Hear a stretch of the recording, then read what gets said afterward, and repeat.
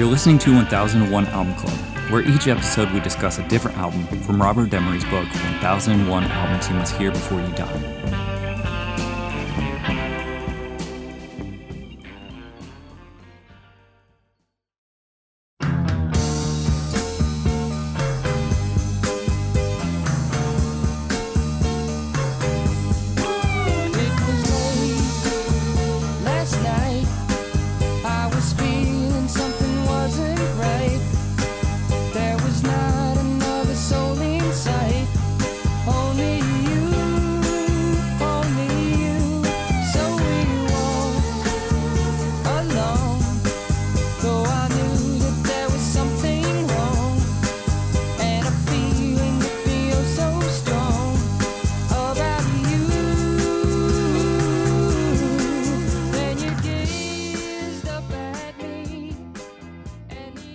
For this episode, we'll be talking about Todd Rundgren, Something Anything. In the room, I have Ben. Hello. And John. Hey. Something Anything is the third album by the American musician Todd Rundgren, released in February 1972. The producer is Todd Rundgren, and the genre is rock, pop, R&B, and psychedelic. And from All Music Review, Stephen Thomas Erlewine. After 2 albums, Todd Rundgren had 1 hit and a burgeoning cult following, plus growing respect as a hit-making record producer. There's no question that he was busy, but as it turns out, all this work only scratched the surface of his ambition. He had decided to abandon the rut pretense and record a full double album by himself. Others had recorded one-man albums before, most notably Stevie Wonder and Paul McCartney, but Rundgren captured the homemade ambience of McCartney with the visionary feel of Music of My Mind, adding an encyclopedic knowledge of pop music from Gilbert and Sullivan through Jimi Hendrix, plus the crazy zeal of a pioneer. Listening to Something Anything is a mind-altering trip in itself, no matter how many instantly memorable, shamelessly accessible pop songs are scattered throughout the album. Each side of the double album is a concept unto itself. The first side is a quote, a bouquet of ear-catching melodies. Side 2 is the cerebral side. On side 3, the kid gets heavy. And side 4 is his mock pop operette, recorded with a full band including the Sales Brothers. Something Anything has a ton of loose ends throughout, plenty of studio tricks, slight songs but no fillers, snippets of dialogue, and purposefully botched beginnings, but all these throwaways simply add context. They're what make the album into a kaleidoscopic odyssey through the mind of an insanely gifted pop musician. Alright, what do we think of Something Anything by Todd Rundgren? Oh, Todd. Man, I don't want you to... I would, before hearing this album, I would be like, oh, Rundgren. Yeah? What do you think? It fucking grew on me. I'm not going to give Rundgren any shit anymore. You know? I don't know what I'm going to do with Todd Rundgren. It's complicated. It is. It's a complicated relationship with me. I just... Every minute that I think he's finally got me, he loses me. And then every minute I think, like, well, he's lost me. He just gets me again. It's a lot of what some people have called quote-unquote dad music. Oh, yeah, absolutely. Oh, yeah. Well, I would actually call, right now we're listening to It Wouldn't Have Made a Difference, and I call this, quote, sappy mom music. Okay. I wrote that this was Charmin soft shit, but then I wrote, fuck, it kind of grows on me. Yeah. It's so hard. There are things, this album... Todd Rundgren, his main goal is not to make Ben Bussell a fan of Todd Rundgren. But if that was his goal, I've got some notes. Like, I think there's so much to work with here. I've got notes for Todd. First off, there's just too much with the studio goofs. Studio talk. Side 2, track 1, intro. Fuck that, dude. Leave that on the editing floor, especially with the cockiness in his voice. Like, he's saying, like, hey, you should listen for all of these like studio fuck ups, but then like the subtext is like, there won't be. I produced this and I'm really good. I'm really fucking good. He is really fucking good though. Yes, but his I don't know much about Todd Rundgren. I've never listened to a Todd Rundgren album before this. And I think Todd Rundgren is a fucking pompous fuck. He comes off as a wonderkin dick weasel, for sure. Absolutely. Yeah. But he is a wonderkin. But every time he talks, I think that he should leave the studio banter out in general, but also I think it should just be left out because it takes me out of it. But not only that, it's the stuff he says and the way he says it in his studio banter that makes me just not like him. I see what you're saying. I do think like, that... I've just decided we're going to change the name to throw money at me. Yeah. Yeah, I could see being a bit... like the jokes don't come off as being like... They're not endearing. Not endearing, yeah. Especially when I think about, he's the only one in that studio. But I think that might be like, this is a picture of madness. Like, he's been in here grinding so hard. Like, maybe he's like... I'm just gonna goof a little. I was thinking a bit. It's a bit like a Brian Wilson sort of situation, and I'm not comparing them in terms of like styles and talent and things like that. It's just like I have a crazy concept, and I'm going to work until like all these concepts come together, and I'm playing all the instruments. I have it all in my head of what I want to do. No, I absolutely get that, and I wrote down Brian Wilson's name a few times in my notes. Well, Brian Wilson never came off as a prick because he's just crazy. He's just crazy. Yeah, and if he said some prickish things on a hot mic in the studio right before a song, he cut him out. He cut him out. Yeah, but I think that the reason I wanted to read the review there is because I think there is an element to those what would you say, bedroom recordings of that sort of off the cuff 4-track recorded things that people feel a bit more intimate within these songs. They're catchy songs, and they're, he's not the greatest. I did write it. Wanted to point out he's not the greatest drummer. I mean, he's not. In fact, I wrote down a specific time where he fucks up. There's a couple tracks where you're just like, oof, a little rough around the edges on that one. I'll tell you what, though, I liked his drums better than McCartney's. Okay, yeah, absolutely. So let's compare those two, because this album is very similar to that, with the exception of side 4. This is all Rundgren. Rundgren plays every single instrument. Rundgren does all the vocals, layers his vocals, does his harmonies. And McCartney did the same thing on McCartney, and Rundgren crushes it for the most part. Yeah. I mean, considering what he's working with. Oh, yeah. Yeah. And, so, like, he's recording the drums first, because that's what you do. So apparently he's humming the song along to himself before recording any, like scratch tracks or anything. He's playing the drums, and he's got the song playing in his brain, how he thinks it's going to sound. And then he said when you go to lay down, like, the keys of the guitar, like, If he messed up when laying down the drum track, if he like give it enough measures or enough repetitions before moving to the next part, he would just change what he did with the song, because it's easier than going back and redoing the whole. He's like, I guess this stanza only has 3 bars. I think that's pretty amazing. Though, to sort of like work within the studio. I think this is the reason this album is in here. Mainly, not only is it it's just one of those albums that you're like, wait, what? It came together, and it sort of spun off into all these different. If you have great ideas, you're a great musician, you can produce and create something by yourself. You no longer even need a producer. You no longer need studio time. You no longer, you don't need all these things. Home recording is now an option for you, and you can just kind of do your own thing. Yeah.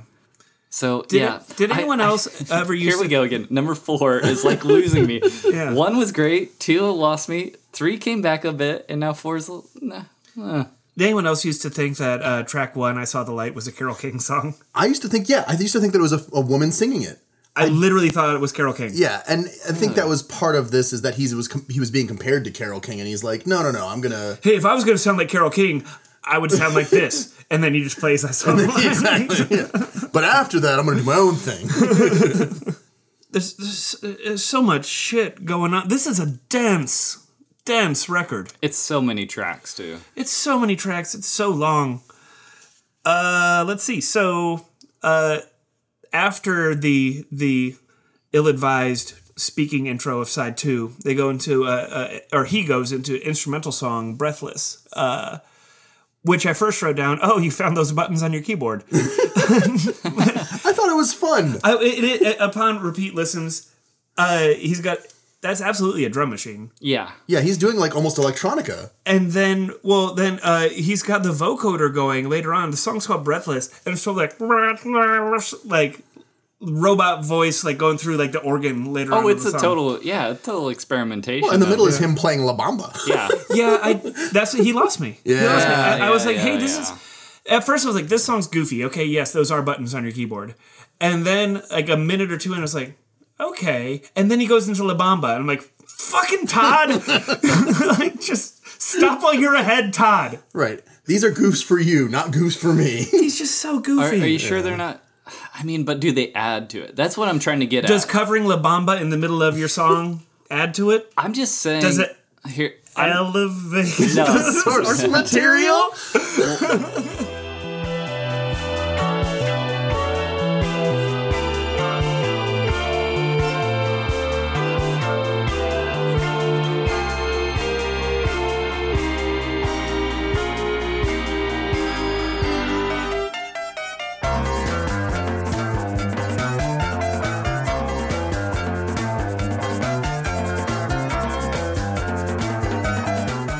What I'm saying is his goofs, does it present sort of like the listener with a... Because at first I was like, why even do, what is it, on like, is like side 3 or what, the overture, My Roots? That's 4, yeah. Yeah, like... I did not like it. It was terrible. I mean, it's not good at No, all. It doesn't add anything for me, like, except it might add the sort of like charming...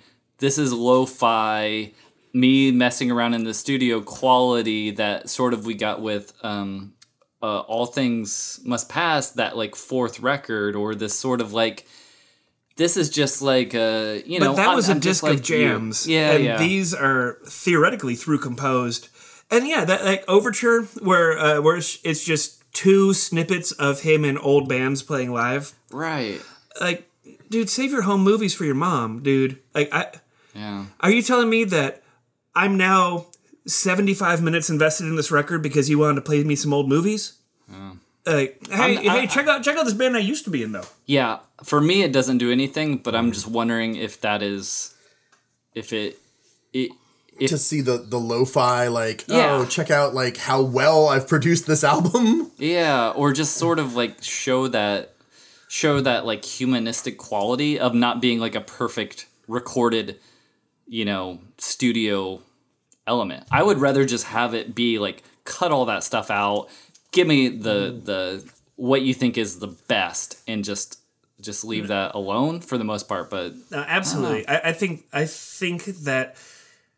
by taking out the studio goofs and the first track of the cerebral side and the overture, the first track of the 4th side, you're already on your way to making this a single disc record. You only need to take out like a few more things. But I will say, I gave it some thought. And if this is a 4-disc record, which it is, because he's not going to go back and re-edit it. 4-side. Oh yeah, 4-side. Yeah. He's not going to go back and re-edit it to a single disc on my recommendation. Right. I actually appreciate the way it's set up, where you touched on it in your intro. Mm-hmm. Each one of the sides is its own thing. Like songs are more or less grouped together. And that made me think, like, I wonder if this album is intended to be listened to all in one sitting, or should it be like, like if you buy like a classical album, it would have like a movement on one side and movement on another side. You're not necessarily supposed to sit there and listen to them back to back. It's like maybe the mood calls for the cerebral side, or maybe you're really in the mood to listen to The Kid Gets Heavy because it's the best side of all 4. I agree. And I do appreciate that. It's way too long of an album, but he kind of did break it down into 20-minute chunks. Yeah. If that's how you want to approach it. And I think that's an interesting way to look at the format of an album. Yeah. To give the listener a chance to say, okay, here's 4 different ways I can do this. Right. What mood are you in? It's not like, hey, here is a 75-minute marathon. It's like, hey, here's 4 20-minute long movements. And there are no songs that are over like 6 minutes for the most part, I don't think. Like it's really. pretty pop cuts. Yeah, I think you're onto something there, and I'd written down, obviously this is kind of like everything in the kitchen sink type of album. Mm-hmm. Whereas before, with a lot of these different double albums like Tommy, that's like a whole symphonic, front to back. You listen to the entire thing. One fully conceptualized. Whereas certain live albums are like double albums just for length. Like, you just need the length to actually get the sort of like those Miles Davis or the live in Japan. It's like you need that for the length, I think. And then I think this album sort of provides a different aspect of that, of saying, I have all these. It's like, take your pick. I have all these different ideas presented on different sides as concept of like, here's my section of this, here's my section of this, and here, those different elements there. I think that naming the sides is pretentious, and I think that his names for the sides are stupid. So it's stupid and pretentious, is my opinion of that. Yeah, okay. He says something in one of his songs on the beginning to Piss Aaron. He says, if it's stupid enough, it's cool. No. It's just stupid. That was one of his studio goofs, right? Yeah, well, I mean, like that's it's before the song starts. It's before the song starts out, yeah. It's his honest thoughts. Right. And he's just wrong. He's wrong. Yeah, no, I'm sorry, Todd. That part you're wrong about. Rob brought up a funny, and Rob's not with us today, but we were chatting about this on our message board earlier. He says Todd Rundgren seems like the kind of person that would talk about himself in third person, and I absolutely agree. He already calls himself the Kid. Yeah. Yeah. A bouquet of ear-catching melodies, the cerebral side, the kid gets heavy, and baby needs a new pair of snakeskin boots, in parentheses, a pop operetta. Titles in general for your sides are pretentious, and these titles are dumb. Yeah. I can see that. I did want to bring up that he was very against using drugs in his former band, Nas? Mm-hmm. They didn't use drugs in Nas? No. Nas is psychedelic rock. Right. Yeah, and he was the other members didn't really subscribe to his like thought of it, but I like to see certain elements like CCR where it's just like, we're just a hard rocking band. We're not going to do this stuff. We're going to do, we're going to have this huge work ethic until we make it. Like, I think he had that mindset. However, once this album rolled around, he said that he began using a lot of Ritalin. Ritalin and weed. Mm-hmm. And weed. It's a nice mix. And so he was focused like that for all of it. And he said a lot of it, they were all basically started out with a C major 7th and then just started moving my hands around to predictable patterns until a song came out. That's one way to do it. Yeah, it is. I mean, he wrote I saw the light in 20 minutes or something. Yeah. And I would definitely say that Wolfman Jack is Ritalin rock. So I didn't know Ritalin rock was a thing until I heard it. So I think yeah. Yeah, it's a thing. Can we talk about side 3? Oh, dude. The kid gets heavy. Yeah, let's talk about side 3. As conflicted as I am about this album, I would buy it for side 3. Disclaimer, I've already bought this album once. It was recommended to me. I found it for cheap at a record store. I did the thing where I was just kind of dropping the needle on each track, and I gave it like a quick spin through. I did like 30 seconds of each track, and I was like, nah. And I put it away, and I never listened to it again, and then I sold it. Yeah.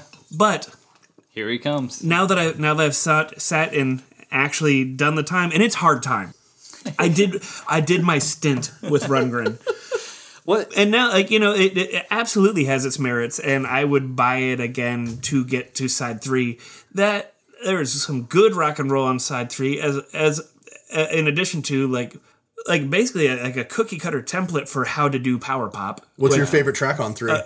Probably Couldn't I Just Tell You? Yeah, the song Couldn't I Just Tell You? Yeah. I put stars. That's a banger, man. Yeah.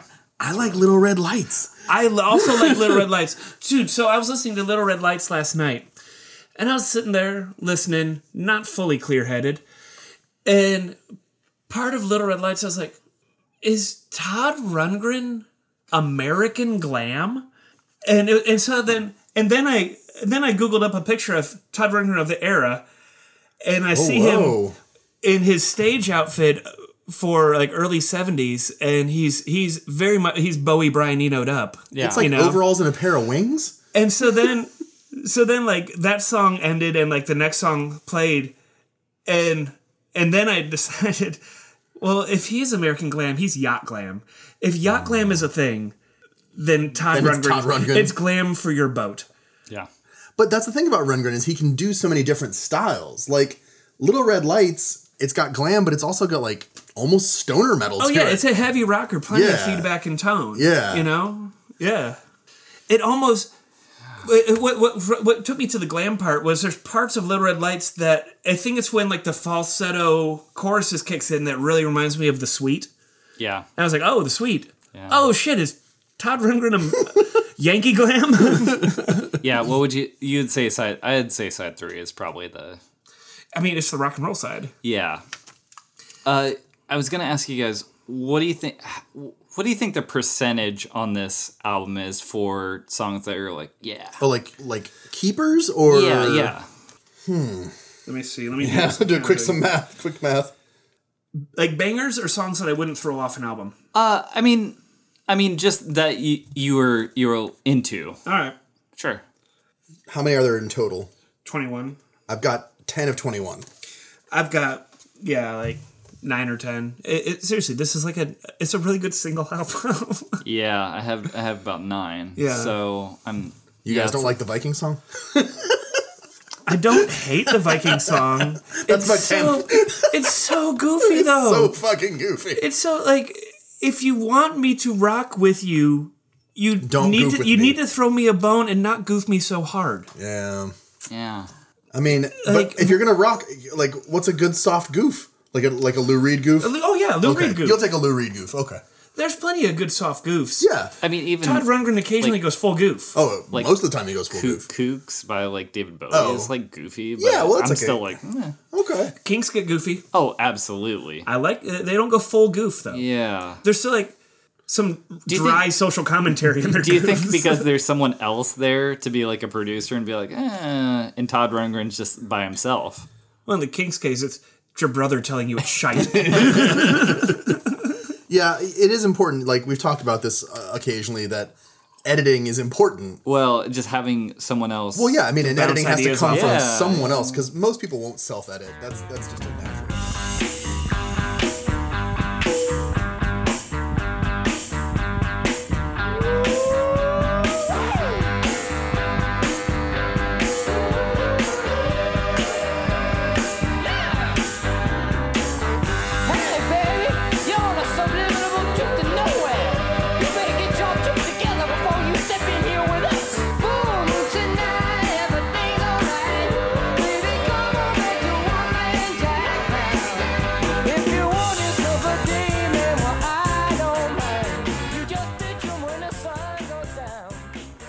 We continue to listen to this, and every song is like, this is pretty cool. I don't know about this. Seriously. One. It's just, it's a struggle to decide where you sit with an album that you think, I feel like half the songs are great, kind of, and half of them are not good at all. Do you want to know who Todd Rundgren looked to as a big source of inspiration? It was Laura Nyro. Yep, I saw that Good too. Good old Laura Nyro.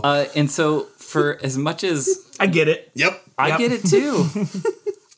So, I find that so surprising that people continue to find inspiration from her. Some of her best stuff I understand. Like, the best elements of her are really nuanced and provide for a lot of fertile ground to make something good.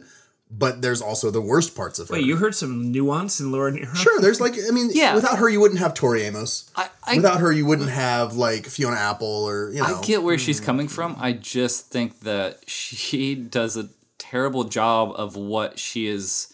She was an inspiration, like I think Todd is, but they don't do it very well. Mm-hmm. Like it's like it's hard to be the inventor. Yeah. You know, But once you invent it and someone really takes it and makes it their own and you see where it's going, you're like, right, that's it. Like, obviously, and that's how I feel about Laura Nyro. I feel like she was an innovator, but I think I think that album is terrible. Yeah. And it's not because I don't think she had the ability. I just think it wasn't polished up, well polished and thought and through, and the lyrics were really bad. And I mean, these are polished songs, but they're disjointed sometimes. Yeah. Because, like you said, you'll go from something where you're like, oh, you've got a really good concept here. You really fleshed it out, put it together, sounds awesome, and then the next song is like, okay, kind of easy listening-y, what's going on? And then full goof. And then straight into a hard goof. So I see that within this sort of context, and I think that's probably, again, why that's in the book. It's like you are an innovator in this respect, and we're going to get so many other albums that relate to this album. Yeah.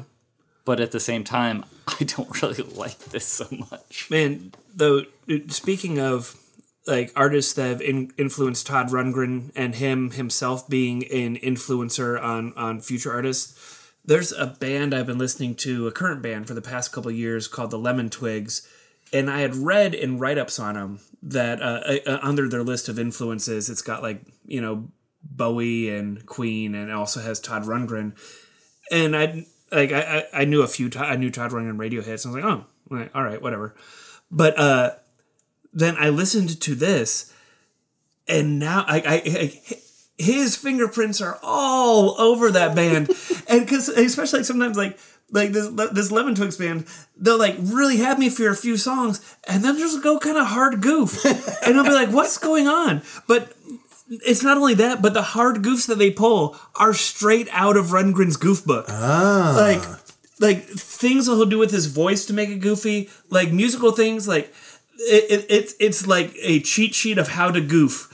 And they went for it. Absolutely. These young brothers, especially the last track on here, Slut, which, can we talk about those lyrics in a minute? There's a Lemon Twigs song called Foolin' Around that I really like. It's one of their bangers. And it's weird, and he does this thing where he goes up and his voice cracks, and it sounds kind of like, oh man, it sounds like you kind of tried to make it crack there, but whatever, the song's a banger. And then I'm listening to the song Slut, and now it's like the same tempo, really similar chord progression, and he does the exact same thing where his voice cracks in this same way where it sounds like he's trying to make it crack goofy. And I see you, Lemon Twigs. Mm-hmm. I see you.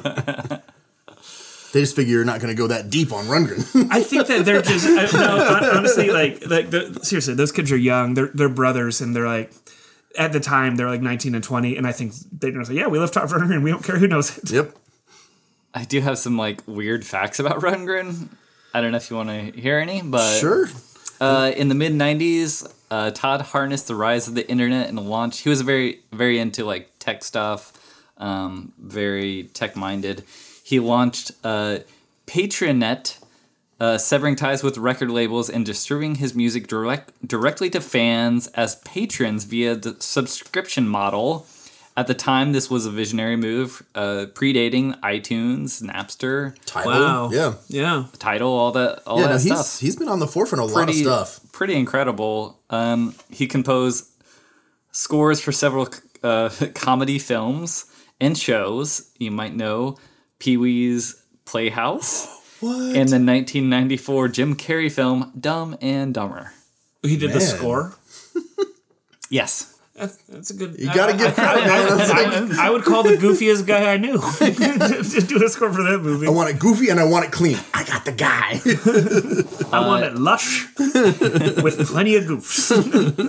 And the last one, Todd was dating Bebe Buell. Oh, really? Mm-hmm. That's Liv Tyler's mom. And she had an affair with Steven Tyler of Aerosmith and got pregnant by Tyler. Buell told Rundgren that he wasn't the father, but Todd still raised the child. Todd Rundgren raised Liv Tyler? Yeah, and they still have a close relationship. Todd's a good dude. And he supported her even after the split. Liv didn't find out that Tyler was a real dad until she was 11 years old. She developed a relationship with Tyler and appeared in 3 Aerosmith videos, but considers Rundgren her spiritual father. Did you know that Kate Hudson's character in Almost Famous is based on Baby Buell? I didn't. Yeah. That's awesome. Yeah, I mean, say what you will about Todd Rundgren. Like, he's probably a little pompous. He's a young dude at this time. I think he's like 24 or something. Yeah. I don't know. I think this album too really showed he was like, I'm Orson Welles. I'm gonna no, seriously, that's the vibe. I'm gonna show you all what I can do. Yeah. You're all gonna respect me because I'm gonna do this entire album by myself, double album. Here we go. Will there be goofs? There will be plenty of goofs. Don't you worry about the goofs. Do you see how much Ritalin and weed I'm doing right now? There's gonna be so many goofs. Is there gonna be a song about Vikings? You know it. How do we feel? How do you feel about this album? Man, it's complicated. I don't like enough of it to give it a full positive, but I respect it enough to not go negative. And so it sounds like a neutral. I'm going to go ahead and give it like a neutral plus. And I'm going to revisit this. I think that this album's so dense. I think that it's one of those ones that it just needs some time to air out, you know? So who knows? In a few months, I might be like, oh yeah, dude, Todd Rundgren, fuck yeah. But as for right now, man, I seriously, I see and I hear the talent in this guy. I just don't like over half of this album. Okay. Yeah, I think we all agree that there's more than half of it that it's not necessarily don't like, but isn't necessarily good. Like, you wouldn't pick out those tracks to listen to. Maybe Ben is a little bit harsher on it. Maybe he thinks, no, not good. So, but I'm going to give it a positive. There's just so much. When you hear McCarthy and then you hear this and you say, okay, this is one guy for 3/4 of this album doing all this himself and really putting out like a pretty fucking amazing product. You just have to respect that. And a lot of the songs are really fun and very interesting. Like, he later went on to do, I think, an album with 9 Inch Nails, or with the lead singer of 9 Inch Nails. And so, Reznor. Yeah, with Trent Reznor. Like, there's things that you can hear, like, oh, okay, Rundgren's got some depth. Like, I Went to the Mirror is a kind of dumb stoner song, but it's got some interesting elements to it. And then, like, Little Red Lights has got some serious fuzzed out, almost metal elements. And this album is the favorite album of Axl Rose. I read that. Notorious dickhead. Well, at least in 89. Yeah, in 89 he said that. And I don't know if he's gotten a new album since then. He probably hasn't. He's probably stuck to his guns. It's been 30 years. Yeah, well, he's a traditionalist. So, he hasn't got a new hairstyle. Well, I guess he got those braids. He got those cornrows. Yeah, that's a bad idea. See what happens, Axl? Stick to your guns. With the horseshoe mustache. But, not to say that I would line up with Axl Rose, but, there's got to be something good there. Yeah, I'm kind of with Ben on this. It's like, I can't... He could have had me. He could have had a total positive from me, but I feel like there's just enough here that is just like weighing it down as an album. And the crazy thing about it is he wrote all the songs that I would have, if he would have kind of consolidated and just kind of, he could have still had some goofs in there. It wouldn't have like affected the entire thing, but it's just that I don't know. Those sort of like songs that are just kind of like that soft rock sort of, as you kind of said, like yacht rock. I just don't like that. Yeah. And so when he does that so much within the album, and then you have so many songs to pick through, it's hard to say complete thumbs up from me, which means that, yeah, I'll just go neutral on it. I will probably listen to it again, and I will just kind of skip through. Yeah. I might even just make my own sort of like make your master mix and see how that would. You can just put on side 3. Yeah, it's true. But I do like I Saw the Light. Like there's some other songs on Hello, It's Me. Different. Dust in the Wind's actually not bad either. Yeah. It's absolutely not Kansas. Yeah, it's not that one. It's a whole different song. It's true. But no need for Piss Aaron. No need for recording or playing a band that you were in. Oh, yeah. And with like a super lo-fi and then just being like blues rock. So Piss Aaron, is that the one that has the chorus up, chuck, up, you can? Yep. Okay. Yep, that's the one. All right. Next time we'll be talking about Nitty Gritty Dirt Band. Will the circle be unbroken? All right. Thanks, y'all. 1, 2, 3.